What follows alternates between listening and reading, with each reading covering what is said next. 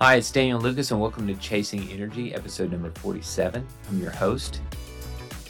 I did about a decade as an endurance athlete, and today we're actually going to talk about some of the lessons I learned during that decade and that I still use today, and that is with intermittent fasting. So here's the agenda for today. I'm sorry, it's just me. There is no guest today. This is a solo episode. But I'm going to tell you the pros, the cons, how I use intermittent fasting today, and then we're going to cover a study, which is what made me want to share this message with you. I'm registered with Examine.com, and I started reading the studies, and there was one on intermittent fasting and muscle protein synthesis. Here I am reading the study going, oh, this is really interesting. I should read this on a podcast. And then I go, wait a second. I've been doing intermittent fasting for almost a decade, and I've never talked about it. Maybe I should share that with the audience. So with that being said, let's get started.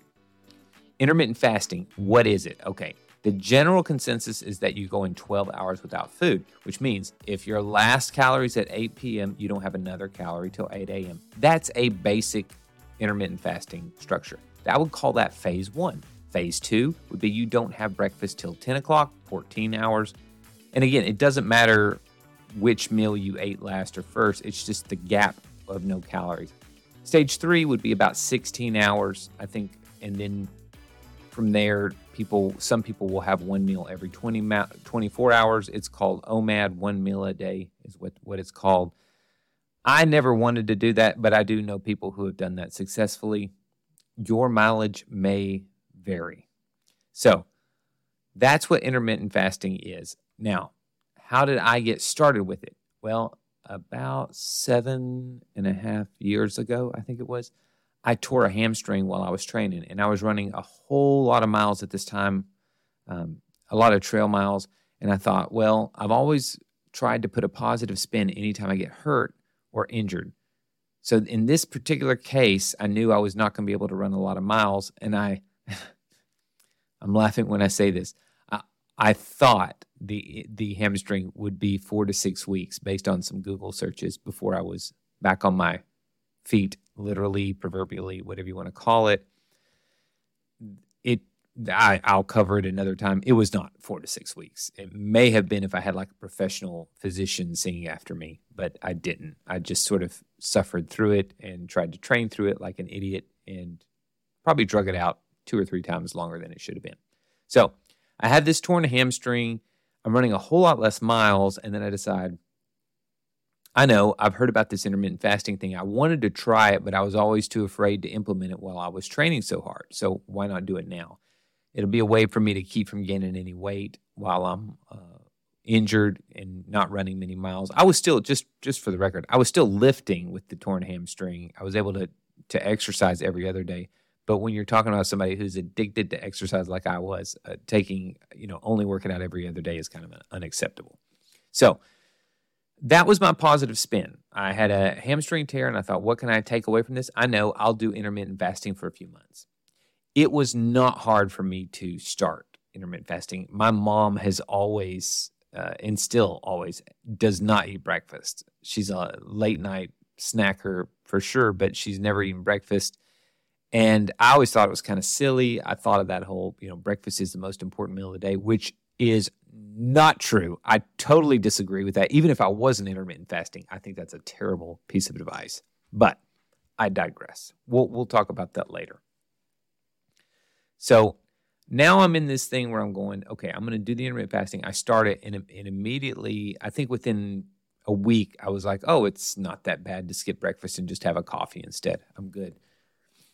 So here are the pros of intermittent fasting. I do have one or two of the cons weaved in here, but here are the pros of intermittent fasting. If you are an endurance athlete.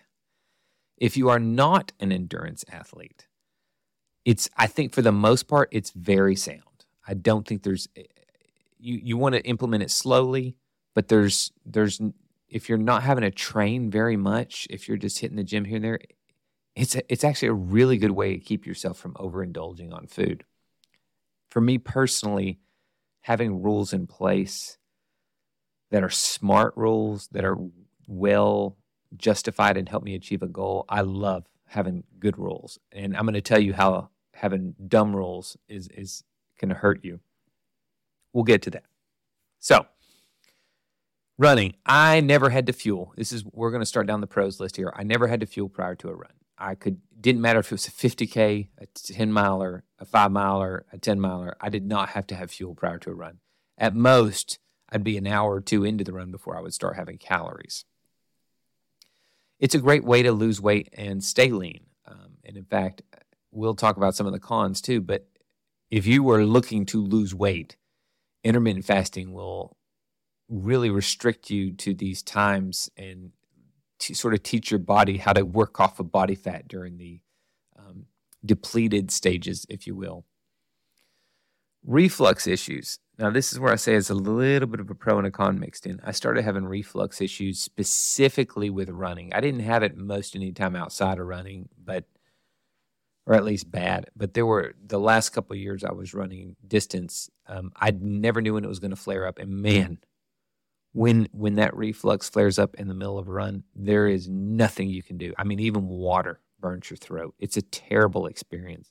I haven't had it in years, and I'm smiling as I say that because I honestly thought for a while I was going to have it the rest of my life. If I had to choose between dealing with that reflux and continuing to race, I would have definitely thrown in the towel, looking back and being without it. So for those of you who have ever had any type of GERD or acid reflux issue, my heart goes out to you. I was never willing to give up the coffee. I still am not willing to, but I did manage to get it to where the coffee doesn't bother me anymore. So I'm really happy about that. Now, why am I bringing up the reflux issues? Well, it seemed to be exacerbated by running, and I don't know how much of that was the fact that I was doing paleo at the same time. I was very, very close to being complete paleo, but while I was doing intermittent fasting. I do not recommend endurance athletes do both of those at the same time. I would say you could probably get away with one or the other. I lean towards intermittent fasting being a better strategy for an endurance athlete than paleo. Just this is my personal opinion. The studies we cover today don't relate to that, but this is my personal opinion, and I'm allowed to give it here. I certainly have probably had more experience with paleo and intermittent fasting than most professional doctors have, but that's just one man's opinion here. I think both of them are great improvements over the standard Western diet, but I wouldn't combine the two of them if I was an endurance athlete. There, I've said it. Another one of the pros, I rarely suffered any type of blood sugar issue when I was training. So even on my 10 milers or even 12 miles or 50, because I had needed so few calories while I was doing it, I generally didn't have those blood sugar spikes. And in fact, I used a product the last several years I was running that pretty much eliminated sugar spikes, and that is a product called UCAN. It's cornstarch. There was a race, the Sonoma, I think it was the Sonoma 50 miler I did. And when I finished that race, I specifically remember saying, I will never touch another gel. I'm just if I see another gel, I'm going to throw up. They messed me up so bad in that race. And that's at that point, I got into the UCAN product, and it served me pretty well. One last thing on the reflux issue that I was going to mention was I think part of my reflux was when I was on paleo, I had a lot more fat in my diet. That does not serve me well. I thought what everybody preaches about fat being such a high satiety food and being, good for you. I personally don't think it is a high satiety food compared to protein. It's not. If you want to compare it to a donut, that's probably a better argument. So if you have like a scoop of peanut butter or something like that, and you have, I think it's like a donut or something like that, you're probably going to be happier with the peanut butter. But if you took the same amount of calories in a large scoop of peanut butter, we'll say 2 tablespoons, and you have, chicken breast or something like that, that chicken breast is going to keep you full a whole lot longer. And this is where I think the whole satiety thing with fat got overplayed. I'm not anti-fat, don't get me wrong, but I think my personal experience is that when you talk about a high-fat diet, make sure you weigh out the pros. And in my case, when I gave up the high-fat diet, one of the first things I noticed was my reflux went down, and I was like, oh, thank you, God. I was so sick of it. All right, so let's talk about some of the cons of intermittent fasting. I would not recommend it, again, if you are doing paleo, when it made sense. This is a con. When it made sense to fuel prior to a race, I generally couldn't do it because my stomach was not trained on handling calories prior to a race, and I was nervous to do it. When it made sense to eat during a race, my stomach rarely could handle it. I don't know how much of that was due to intermittent fasting, but I just could not run with much calories in my stomach anymore. My stomach had just adjusted to running on next to nothing. So cornstarch, a little bit of simple sugars, and electrolytes was generally what I took when I was competing. Missing out on speed and muscle gains. So I can tell you the exact, one of the last races I did, I completely dropped all paleo and intermittent fasting protocols to just focus on speed. And my gosh, did it work. I followed a program, I hired a coach, and I started having gels during my run and calories in general during my run. And I was able to nail some of these 10 and 12-mile runs at a tempo pace that I could not. I just don't think I could have done it without calories. As far as like your days where you're doing these key interval days, you really need to make sure you're not depleted when you go into those.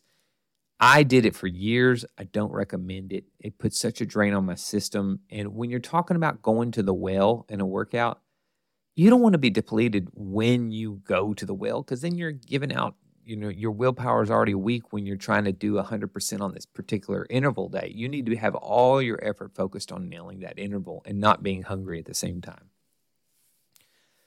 So missing out on some of my speed gains, and definitely when it came to muscle gains, by the way, this whole time that I was running, I was lifting probably about 3 days a week. It's a little tricky when you haven't eaten anything and you go in and work out in the afternoon, and then your first meal of the day, you've gone probably 16, 17 hours at least without a calorie, and you're working out. It's hard to kind of get those quality workouts. And then by the time you get to the food, you just want to shove it down your mouth as fast as you can.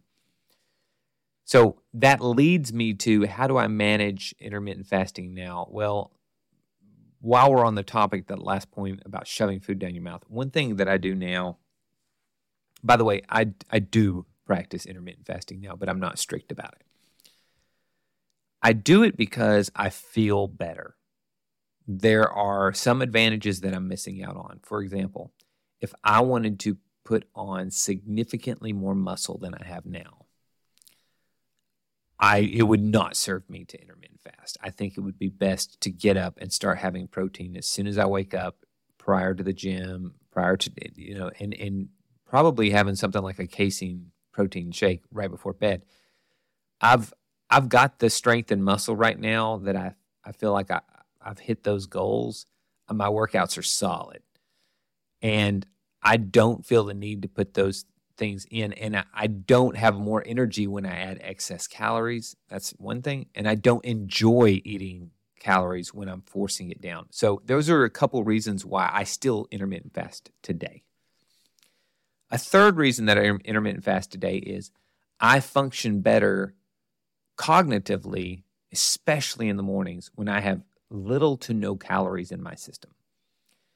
Now, if there's a very hard workout at like 6 a.m. and then I go into meetings at like 8 a.m., it's not uncommon for me to just nibble on, like an orange or an apple with my coffee or something like that. But I generally won't eat a big breakfast in the morning just because it slows me down a little bit.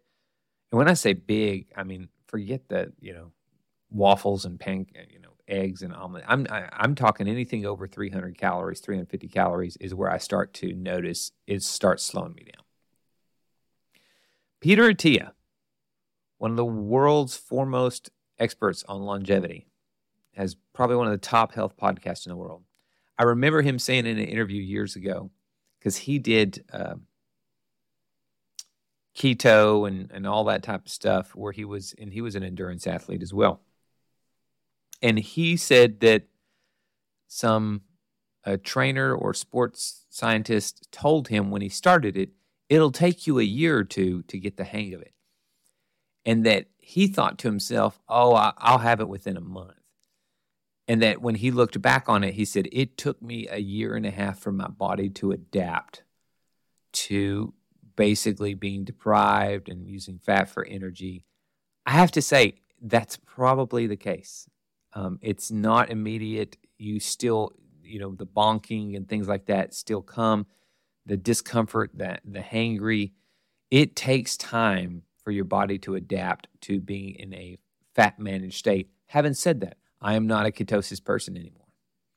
I used to have a lot more fat in my diet. I don't miss it. I don't think it's as beneficial unless you are in a state where it's a health crisis for you to lose weight. If it's that important for you to lose weight, some of these things like ketosis and fasting and things, going to the dramatic style of it, can serve you. I do not sweat about the number of hours I have fasted anymore. I used to sit there in my head and think, you can make it to 16. You can make it to 16. You can do this. Even when I was starving and weak. Now I don't sweat it at all. In fact, I do the opposite. When I start to get hungry, I'll have a small snack so that I don't wait till I'm famished and then shove a bunch of food down my stomach and slow my system down. You see what I'm doing there? I'm breaking it up into small courses.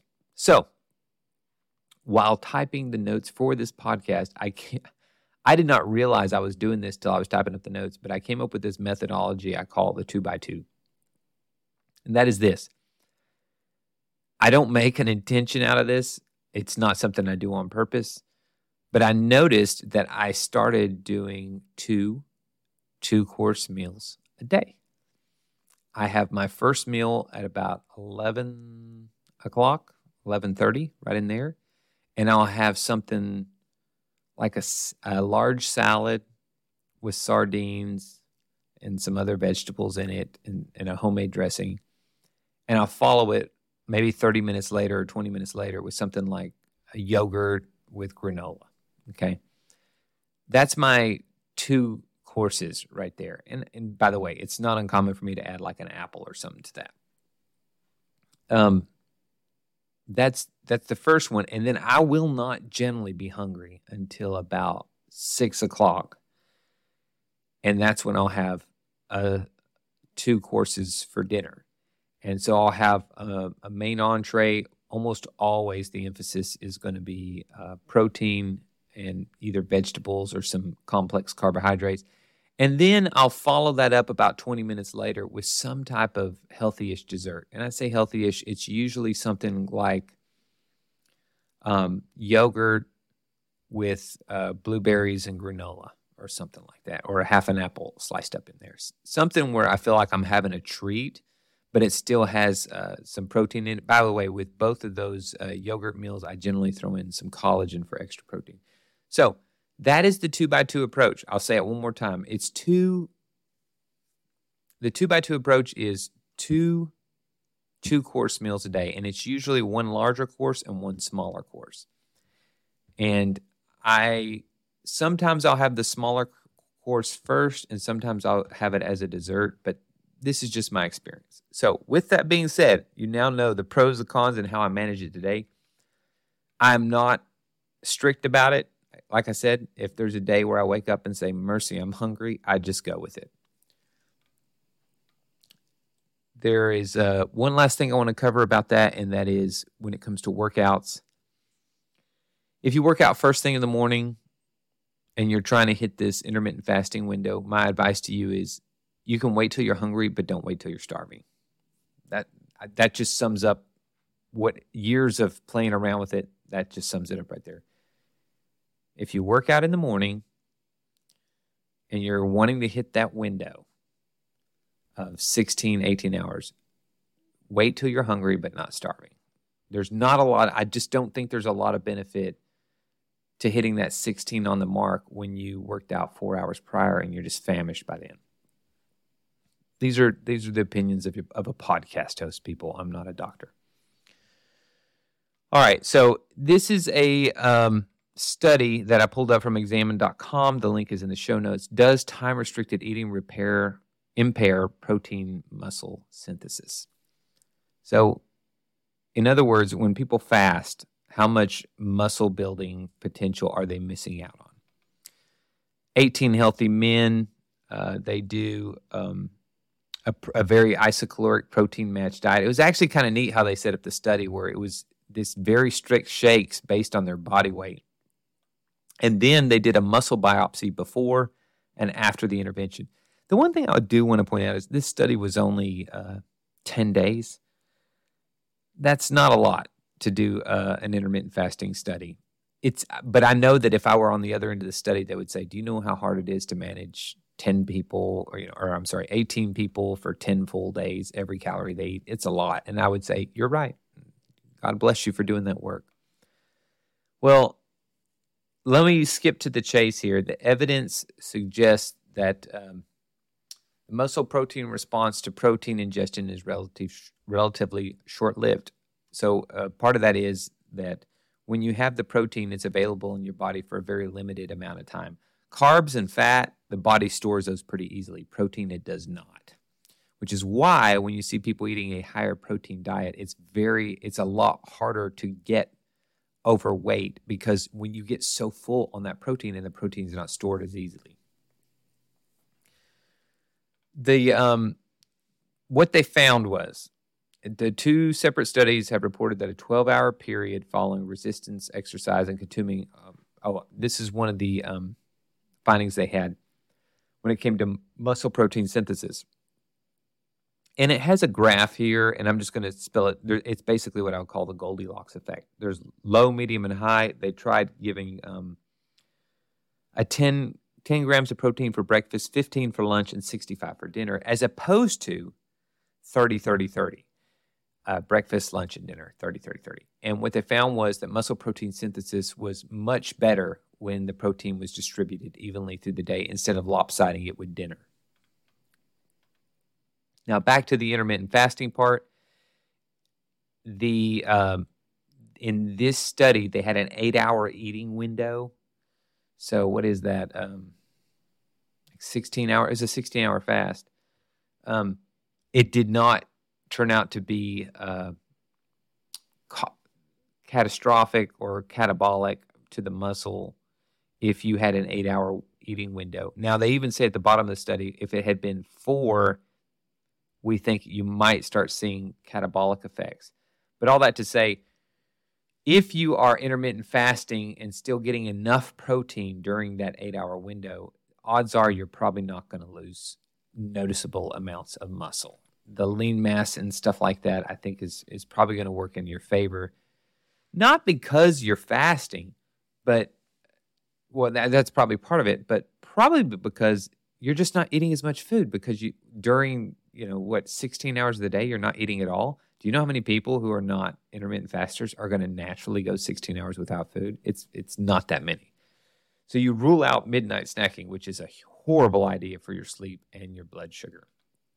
So the study, I will put it in the show notes, but the nutshell of it is you're probably not going to lose much muscle if you eating a steady diet of protein broken up within an 8-hour window. I'd say you could probably pull it off with 6, although you'd probably have to eat. You have to have a pretty busy eating schedule inside that 6 hours. So this is, thank you for listening. This has been a little fun journey for me with intermittent fasting. I still play around with my fasting, and I've made peace with it. It serves me now. I don't feel like I'm a slave to it.